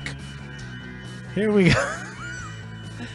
David Van, David Oldham, here we go again with the platform called 3D Politics. 3 columns of individual thought coming together to fight for your independence, to be who you are, while we are fighting to be who we are. So more and more and more. So again, Chip Paul's been on the show. We've talked about the stuff. It seems like, to me, there is a disconnect. There's an obvious progression of people. It's self-desire. What do they call it? Self-interest. And people are working towards their self-interest. The American economy was built along those lines. The system was built to represent the people's voice of each state, according to a legislature that would then appoint people to go to the feds called senators, and we jacked the whole thing up. And the main cog, I would say, that's becoming an issue for me, the verbal Viking, every week here at 3D Politics is the 17th Amendment. If we cannot ask our senators to obey our legislatures, how can we ask our mayors to obey our governors, and how can we ask our children to obey our teachers? Gentlemen? Yeah. I don't know how to respond to that. Yeah, it's because I kill it. I knock it right out of the park every week. Yeah. Yeah. I want another constitutional minute here. I don't. Well, yeah. Are we ready? Shall we do it? Sure, why not? Sure. Okay. Van's ready. I'm always ready.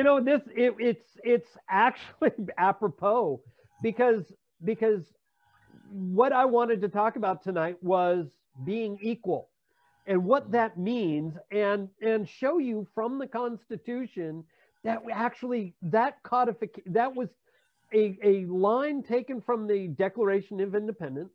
Okay. We know the line, right? We hold these truths to be self-evident, that that we are endowed with or that we all men are created equal and are endowed with by their creator with certain inalienable rights. Yeah. And what does it mean to be equal? It means basically that we all have the same rights, as it continues saying. And I wanted to show very quickly that this was actually codified. It's not a made up thing or anything like that. It's actually codified into I was looking up the 18th Amendment, into the Constitution, and it started in the Articles. And they said that the citizens of each state shall be entitled to the privileges and immunities of citizens in the several states. Right. And this is why I get so worked up over these laws of prohibition, these egregious acts. Yeah. Because I am entitled, it says, to the privileges. Well, what's a privilege of being a citizen? Freedom. Right?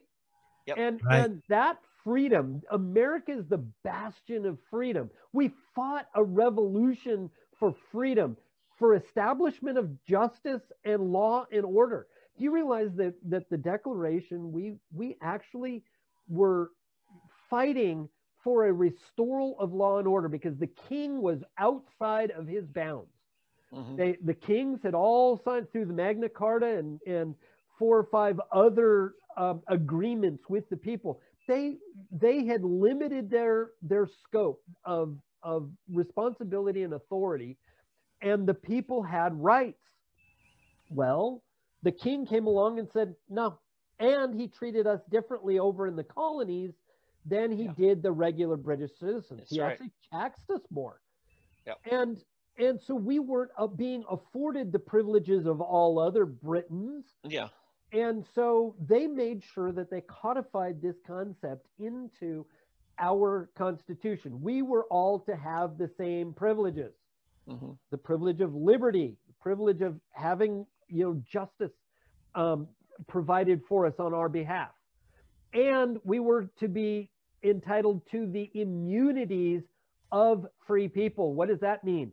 That the exercise of our liberty, so long as it doesn't harm other people, is to remain free, and we are not to be punished for the exercise of those liberties. Yeah. Well, what does every single solitary law of prohibition do? It removes that privilege and says, no, you are not free. You are now subject to us. Now, it then goes on, and the federal government and the states, they didn't do a very good job. Reshare if you have to. I killed it because I wanted to look at you. They didn't do a very good job of keeping everything together and really abiding by Article 4. So what happened was, rather than enforce the article, the 14th Amendment came with the Civil War, or right after the Civil War, and what happened was they felt they had to restate what was already in the articles. And what they did was they wrote the 14th Amendment, and you can see here where I've got it highlighted. It says, no state shall make or enforce any law which shall abridge the privileges or immunities of citizens of the United States, nor shall any state deprive any person of life, liberty, or property without due process of law, nor deny to any person within its jurisdiction the equal protection of the laws. In other words, restating Article 4 and the 5th Amendment. And this is the problem that we have with anything, whether it be a mask mandate, a dictate, or a prohibition, which is another form of a dictate. A minimum wage dictate. It's the same thing. All right, Van's got a thing. Let's clarify. When these are constitutional amendments, these are things that the people vote on. Sometimes they're demands of the people. And that to say that the federal government came up with this, no, This was done because the federal government was corrupt in not honoring the original Constitution. Well, it was the federal judiciary basically gave the green light to the states in 1833 to violate people's rights. Yeah. Because they said the Bill of Rights doesn't apply to the states; it only limits the federal government. It was a court case. Yeah. The thing is, it was a lie. It was a lie, like so many court cases and the judgments of the courts. They lie. Okay. Can I apply this to a very recent court ruling I think was foundational? It's called the Tennessee Winery case. Don't know if you followed that, but this was just a few years ago, and as a result, our own Attorney General, Mike Hunter, went to Scott Fetgatter and said, "You've got to change a bunch of these laws on medical marijuana." One of the things was a 2-year waiting period after you become an Oklahoma resident before you can apply to get a license. In the Tennessee Winery case, it was very much the same thing. It was about becoming a licensed winery. Right. And they said, no, you cannot put an added burden on somebody else from another state that your own state doesn't have. And so as soon as people come into your jurisdiction, they have to be treated equally. And putting the 2-year, and we've done this for years in Oklahoma on liquor. We've done it on a lot of things. So I think this is an application. I have to commend our current court here just a few years ago anyway for stepping up on this, because I think it goes to your point. Well, the problem is that they missed the broader point, the bigger point, and that is that the government doesn't have the right to prohibit in the first place. Remember, every law of prohibition, every licensing scheme starts with the law of prohibition. Yeah, I understand. And then extorts back to you your right to then do the very thing that is prohibited. I got that. And that's your point. The point they were arguing, or at least the people who brought the case, were simply saying, in the narrow sense, they said, we should be treated the same as people who've lived in Tennessee for years. Correct. And on that, that ruling was correct. Well, and that's a safe ruling in the sense that it still upholds prohibition, but you know, it's fair. If appearance that now if the plaintiffs are seeking certain relief and they get the relief they came to get, then that was justice done as they requested it. Sure. You know, I know you had an agenda far beyond theirs, but you weren't a party to the case. Okay, this is fair. I know we always chide Oldham for you know, it's like he holds up the flag all the time. It's like, oh yeah, you continually hold up the flag. It's like, yes. And he's like, yeah, but all you ever do is say, here's what's right. Yes, he says. You know, so it does. It seems to people that can easily lose sight of the bigger picture. That to continually ring the bell, well, that's unconstitutional. Well, that's unconstitutional. And in fact, that's what about this? Yes, in fact, that's also unconstitutional. It sounds like, well, that's just it becomes absurd to the people who don't understand Oldham's linear thought on this. Okay, so they are unconstitutional, and all these things are correct. Exactly like he says, it's literally insane. What they're doing is literally against the law. Now, what I'm saying is public opinion rules the day, whether it's constitutional or not constitutional. What we know is that we built a country because our founding fathers were brilliant enough to make a constitutional individual freedom popular. And what we have right now is a bunch of sheep out there. Peggy from the Tulsa World Opinion, who she's like, well, you know, everybody should hunker down, you know. So what I'm saying is, yes, Oldham is correct. All these things are unconstitutional, like it says. And Van is correct. That is, Oldham, just because it's unconstitutional doesn't mean you saying it's unconstitutional changes a damn thing. And that's where I come in, is that we've got to find an incremental movement between the standard bearer of Oldham's constitutional effect. Just like I cannot tell you how I loved last week, Oldham. I fought with everybody, and you're the only person who said yes. G.T. Bynum should, in some way, shape, or form, acquiesce to the governor's call. The governor said, get off the mask thing.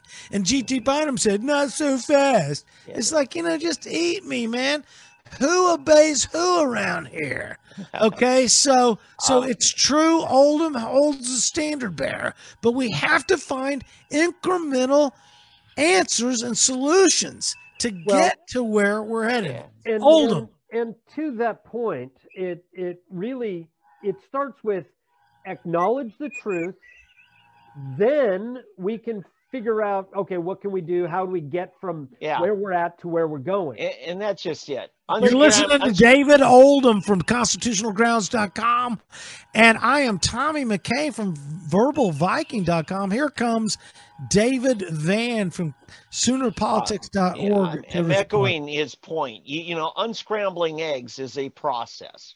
And it's not going to be as slick as, snapping your finger and boom, we got it. So it's a process. And the hardest part about it is weaning people off of this, the teat of the sow, the government taking care of and protecting us.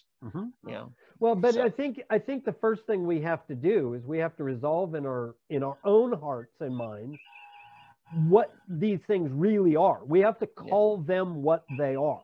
Yeah. And that's step one. I mean, what's the first step in every single 12-step program, right? It's honesty. It's acknowledgement of your problem. And that is that in so many of these things, when you're on the government feet, it's a socialist program. It's an illegal program that's stealing from people, other people through taxation. And it's always been illegal. They've never had the right to do that. Why? Because we all have the right to our own property.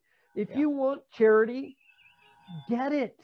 But it's got to be voluntary. Otherwise, it's not charity. And therein lies the step one. Let's get to step one, and that's the trick. And that's why I'm harping so long and hard about this stuff. Is I'm just trying to get people to step one, and then we'll get to step two. But you can't get to step two until you've gotten to step one. Well, I think we all have to agree, what's the principle we should go by. And it's going to take courage for people to actually adapt it. And for most of us, it's going to be a slow process. I'm going to take a step. Okay, if that works good, I'll take another step. And this is why we have to be careful in setting it up to wean the people, the masses. Well, they're going to have to do it themselves. It's just like alcoholism or any other thing where people are addicted to something. And that is that they have to come to a point where they want off.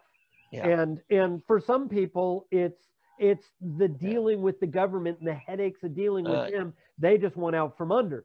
Other times it's the fact that their own conscience gets the better of them.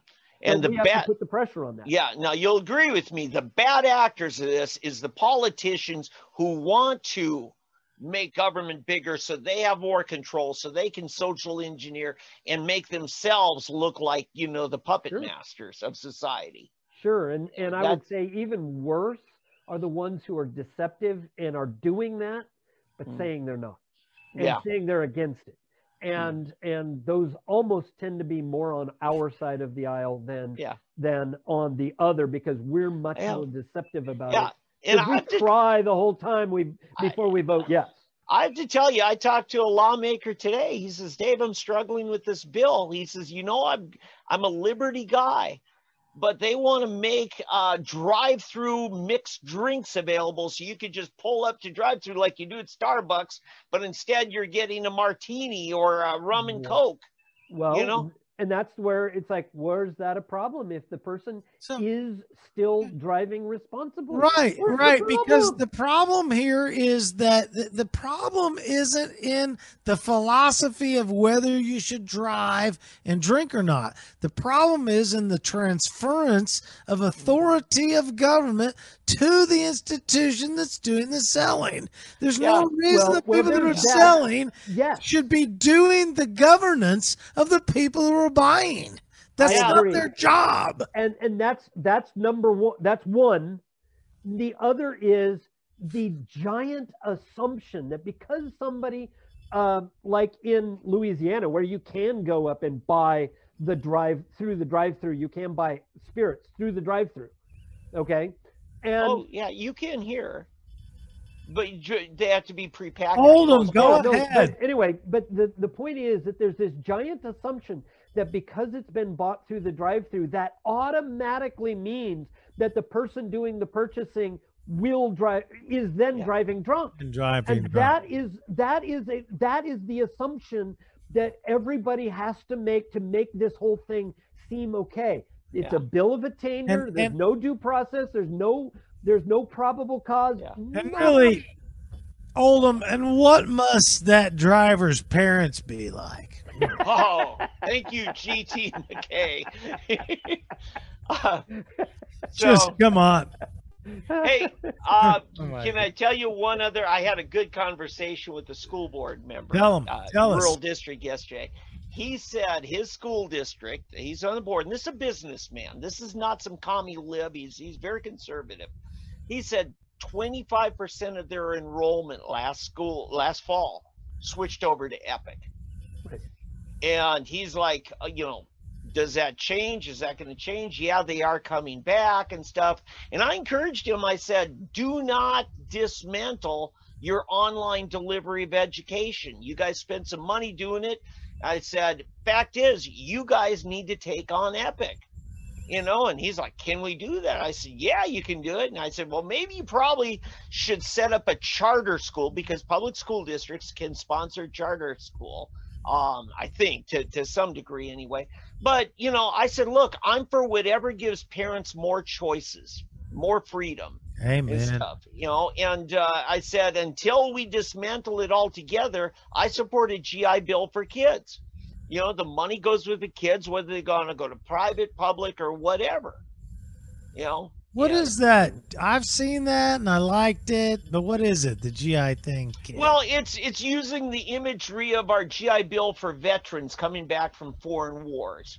Yeah, after World War II, and many of those veterans then went on to law school, or they went on whatever, and they could go to a public or private university. Right. It was a benefit, just like the Pell Grants, that any certified or just somewhat credible deal could get that benefit and provide. It was an education benefit. I think even some trade schools.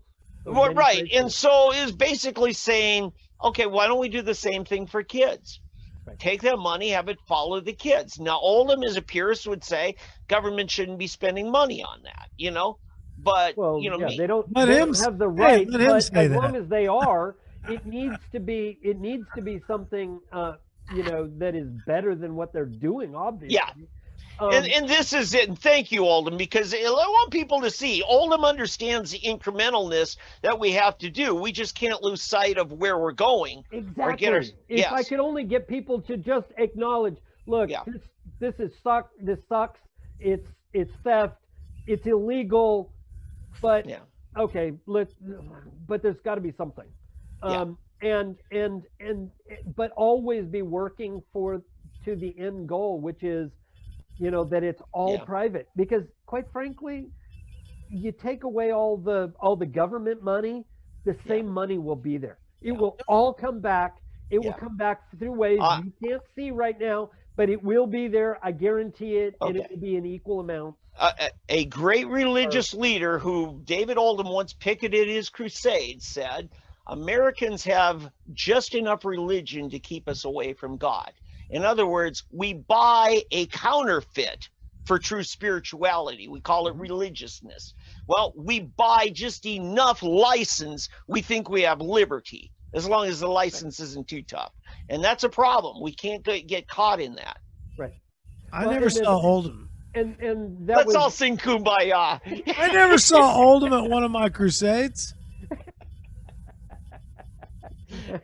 Didn't need to go, Tom. Yeah. I didn't have a big audience, so probably didn't hear. No, I've been at a couple of those things. It's like, okay, I hate this guy, but I really feel bad. I mean, I like my stomach was churning inside because the turnout was so low. He like rented a football stadium and then he had a few hundred people show up. It was horrible. Gosh, and I just felt bad for the guy because, you know, he spent thousands. See, but David even has a soul. I have a soft spot. Nice. Even for bad people who have no soul. Yeah. But now I forgot my point. I got a big, you know, tonight I do have a big finish, but Van, have you done your state stuff tonight?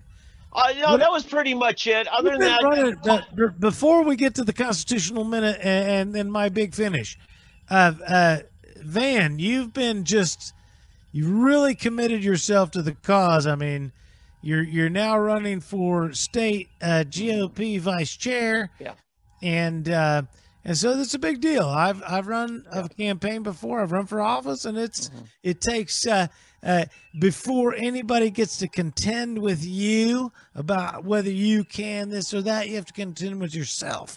And you've already had to do that, so you've decided to put yourself out there. So what's to finish off the Van report, what's going on with the front of the GOP at the state level vice chair? Oh, you know, we've just been going around trying to hit as many places. You can't get to every place. You know, there's just some things you just can't be in two places at once. But trying my best. That has to change, Van.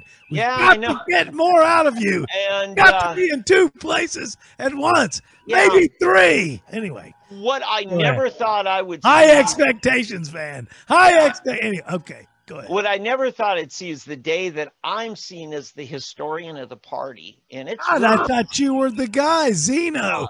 I'm sorry, that's the last one. That's it, man, I swear. Yeah, so this is, you know, some of the things that we've learned in years gone by. Some of the people kind of want to have to relearn those lessons, and I think it's important. But at the same time, we've got to update and change. I think there's a lot of good ideas. Pam Pollard and I talked a week ago about some of the changes she wants to see made. I think we have some agreement on there. And I think you're going to see there's a real desire to reform the structure and flow of our party. That's excellent. You know, we'll have to talk about that because I've never heard Pam actually have a good idea. No, but a lot of people do not understand what I'll just say gravitas that comes with David Van. David Van has been around for ever, and you should see the pictures of him in the 90s. Very handsome, very handsome. I know, it's surprising. Oh my God, he's a handsome guy. I thought, who is this guy? You know, but not only that, but very instrumental in a lot of stuff. And so, Van's been around for a long time. So that comes with a lot of information there, Van. Yeah, and I think, you know, you've heard me say tonight some things complimenting some people that, you know, I think if we're going to criticize people, we also have to, at least I'll say for myself, I always try to find something good to say about someone, if I have to say something bad about them, not because of who they are, because of who I am. We have to be careful not to just totally trash, or we need a boogeyman in order to further our cause. I'm sorry, but you know what? I haven't found any boogeymen in Oklahoma. I've found people that may be misguided, but I haven't seen all that many evil hearts. Yeah, that's you literally you endorse me in the mayor's campaign for the same reason. I'm not a boogeyman. Yeah. And the other thing you said. Yeah. Yeah, that's right, Van. No, I appreciate it. There was only 3 endorsements that really counted in 2016 to me, and that was David Van and the Tulsa Beacon with Charlie Biggs and Michael Bates with Batesline. I got all 3 of them. And, of course, you know, you're not going to – I didn't all Pat Campbell wanted was, do you have name recognition? But the people who mattered looked at who says what about what is right. In other words, how much money are you going to spend advertising on KFAQ? And Van knew me. I don't have any money. His wife, on the other hand. Yeah. No, but I don't. I should say this just to piggyback on what you're saying, that getting the word out about people and helping them get name recognition is all important, and I think that's the job of media. I think that 3D Politics has just to blow our own horn is helping in that, especially in the U.S. Senate race. Yeah. So far, we are, really? To my knowledge, we are the only news source that has interviewed the two contenders besides the incumbent.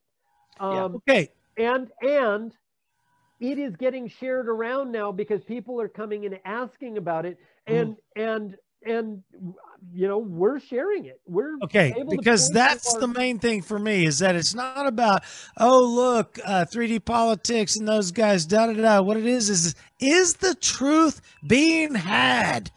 Are people sharing the truth about these candidates? Is the word getting out, etc.? That's the main thing. Well, I think, and because people have heard now, they're starting to hear about Lohmeyer. They hadn't heard about David D'Ambroso yet. There's plenty of time to come for that. I mean, it's over a year now before the primaries, and so there's time for name recognition to be built by everybody.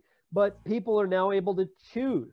One thing that has surprised me is how quickly people glom onto a candidate before they've even heard the others. And they're all in. They've all decided there's no other one that could be better. And I'm like, wait a minute, there could be so many others that we at 3D, I'm sure will be interviewing, but yeah, I'm shocked. Well, that will glom on.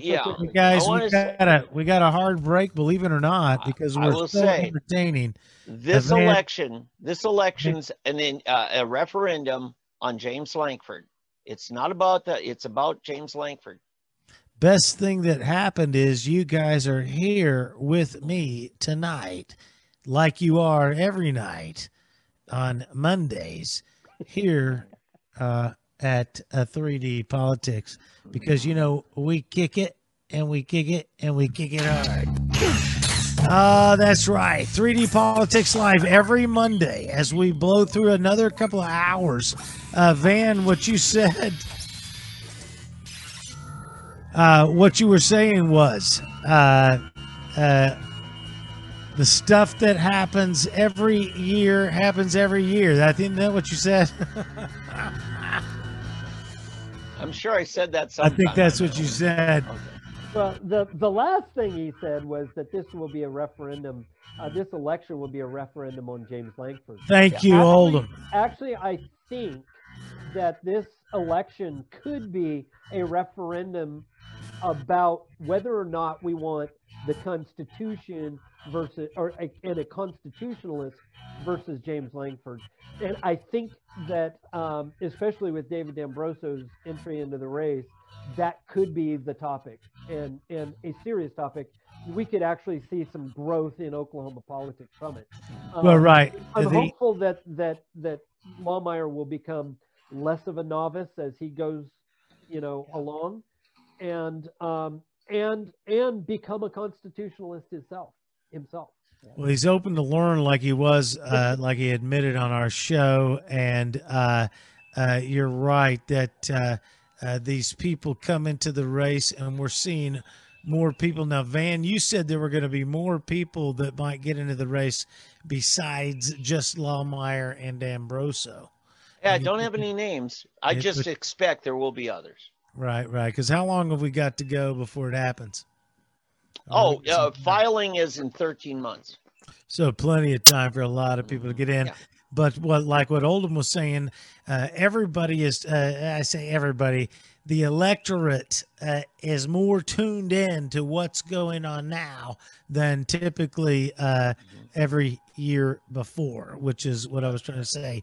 Every year we get more and more people and younger people. My kids are more involved in politics than I was at their age. Yeah. And so people are more and more, and I think that's what happened during the original passage of the Constitution, was that the people of the age became interested in the idea of the Constitution. Individual freedom, and it became a popular idea. So it wasn't so old. And what I'm saying to you is that it's not simply constitutionalism doesn't win the day just because it's constitutional. It's constitutional. It's not constitutional. All that crap doesn't matter. Constitutionalism has to be popular. Okay. Correct. Okay. It has to be sold. I want to say this: in any political scientist will tell you, when you're the incumbent and polling is done, it says, would you support in an upcoming race the incumbent or an unnamed opponent? The incumbent's always going to do worse in that poll until you actually put a name and a face and a set of policies and ideas and history behind that person. And so right now, Lankford happens to be at a dip in his popularity. But Lankford's going to have plenty of money, and he's probably going to dig into the foibles of his opponents, and we're going to see their warts too. Lankford demurred to the establishment's desire during the January 6th bullcrap. So I mean, he's going to have establishment backing. He's going to have the Vampirella that are going to come up from underneath to help him. Yeah. So, I just think, what do you got, Oldham? Oh, I just hope that he will come on the show, then we can question him about some of the things that he's doing. Oh my gosh, Lankford's not coming on. Hey, you know what? Dylan Goforth will come on before Lankford comes on. You know what? I'll have a little puppet contest. Yeah. We'll see. Guys, do you remember the case that was brought out, and it was much later, but investigative journalism brought out about a man who was very sick with the flu, got arrested and put in the jail in Atoka and died in jail. Right. And he had no alcohol. And that was the investigative work of Dylan Goforth. Okay? So. And he was wearing a toga? No. In the city of Atoka. Dylan Goforth was wearing a toga in Atoka? What? Doing investigative journalism. I can believe that. Somebody get a picture of that. I'm just saying, Dylan's done some good things. He's had some very caustic comments on social media that I've had problems with too. I do. So look, I'm agreeing you're with a friend of Dylan's. That's fine. I don't care. No, I don't have a problem with Dylan. Just respecting certain articles where he's dug up some things and called for justice that I thought was appropriate. I don't even know articles. What I know is that it is not allowable to look. I'm a comedian. I'm a political humorist. I've been doing comedy in Tulsa since 1990. Yeah. You do not get to joke. Right. By saying I'm going to murder people. Yeah, it's unacceptable. Complicate the issue by saying I'm not joking. Like, I know. No. Yeah. Right. I don't pretend to be a serious journalist. He doesn't get to pretend to be a serious comedian. He needs to retract it. Absolutely. Needs to absolutely apologize to me personally, because apparently I'm the only guy that gives a damn. But Bobby, whatever's Lorton doesn't care. Okay, Dylan Goforth doesn't care. The Frontier continues to not respond. This goes all the way back to summer of last year. Okay, we're coming up on a year. It is literally irresponsible. Now, I don't care. I can guarantee you, because you guys probably don't know this, I'm 3/4 psychic, and what I know is they think that I'm doing a bit here, and he thinks he's going to get some sort of, like notoriety or exposure. No. Bitches, I've been around since 1990. I don't get exposure. Eat me. Yeah. I do not get exposure. I'm not looking for it anymore. So the fact is, all I do is state truth. And if all I'm doing in 10 years, when Dylan Goforth is accepting his Academy Award with Monica Lewinsky, they're going to say, Look at this.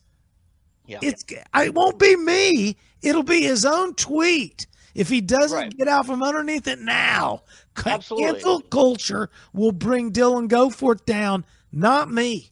Not me. Right. You saw Canfield. Canfield ran for the hills. Once Canfield saw what was coming, he ran like hell. Yeah, I just want to say, and Dylan should do it, not because of who's calling on him to do the right thing, but because of who he is and what his own standards should be.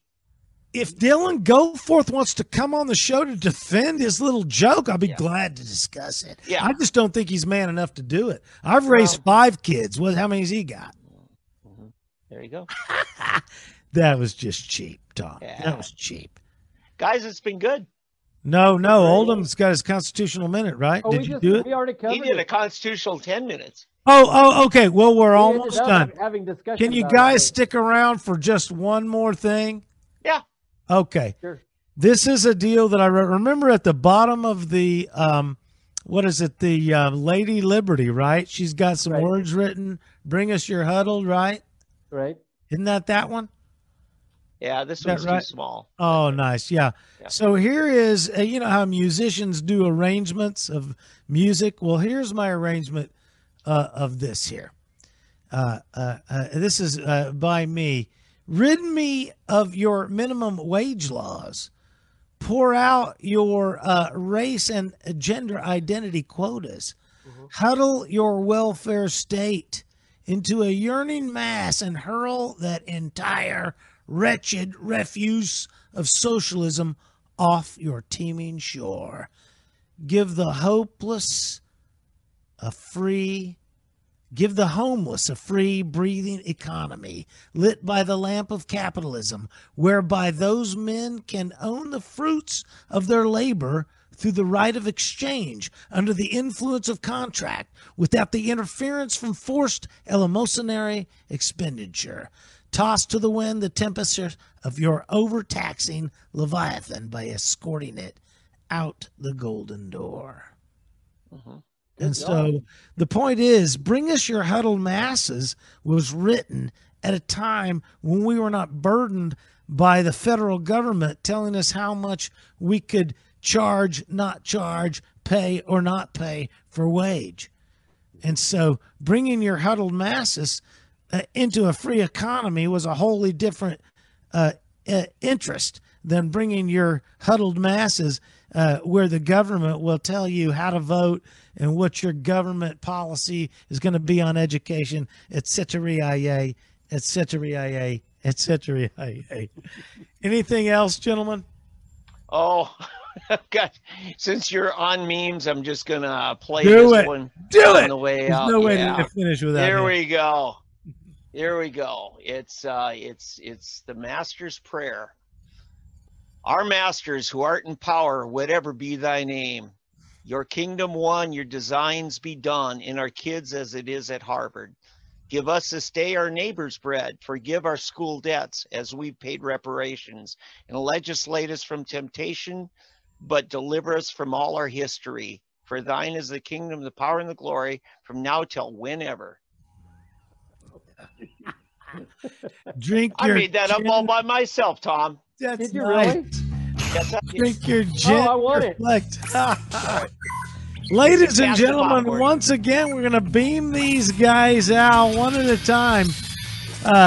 Let's not forget, there he goes, David Oldham. Let's send him away. David Oldham, appreciate you for being here.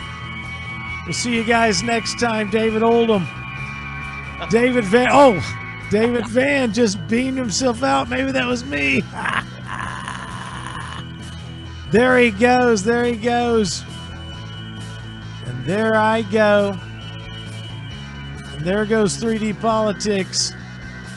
We'll see you guys next week.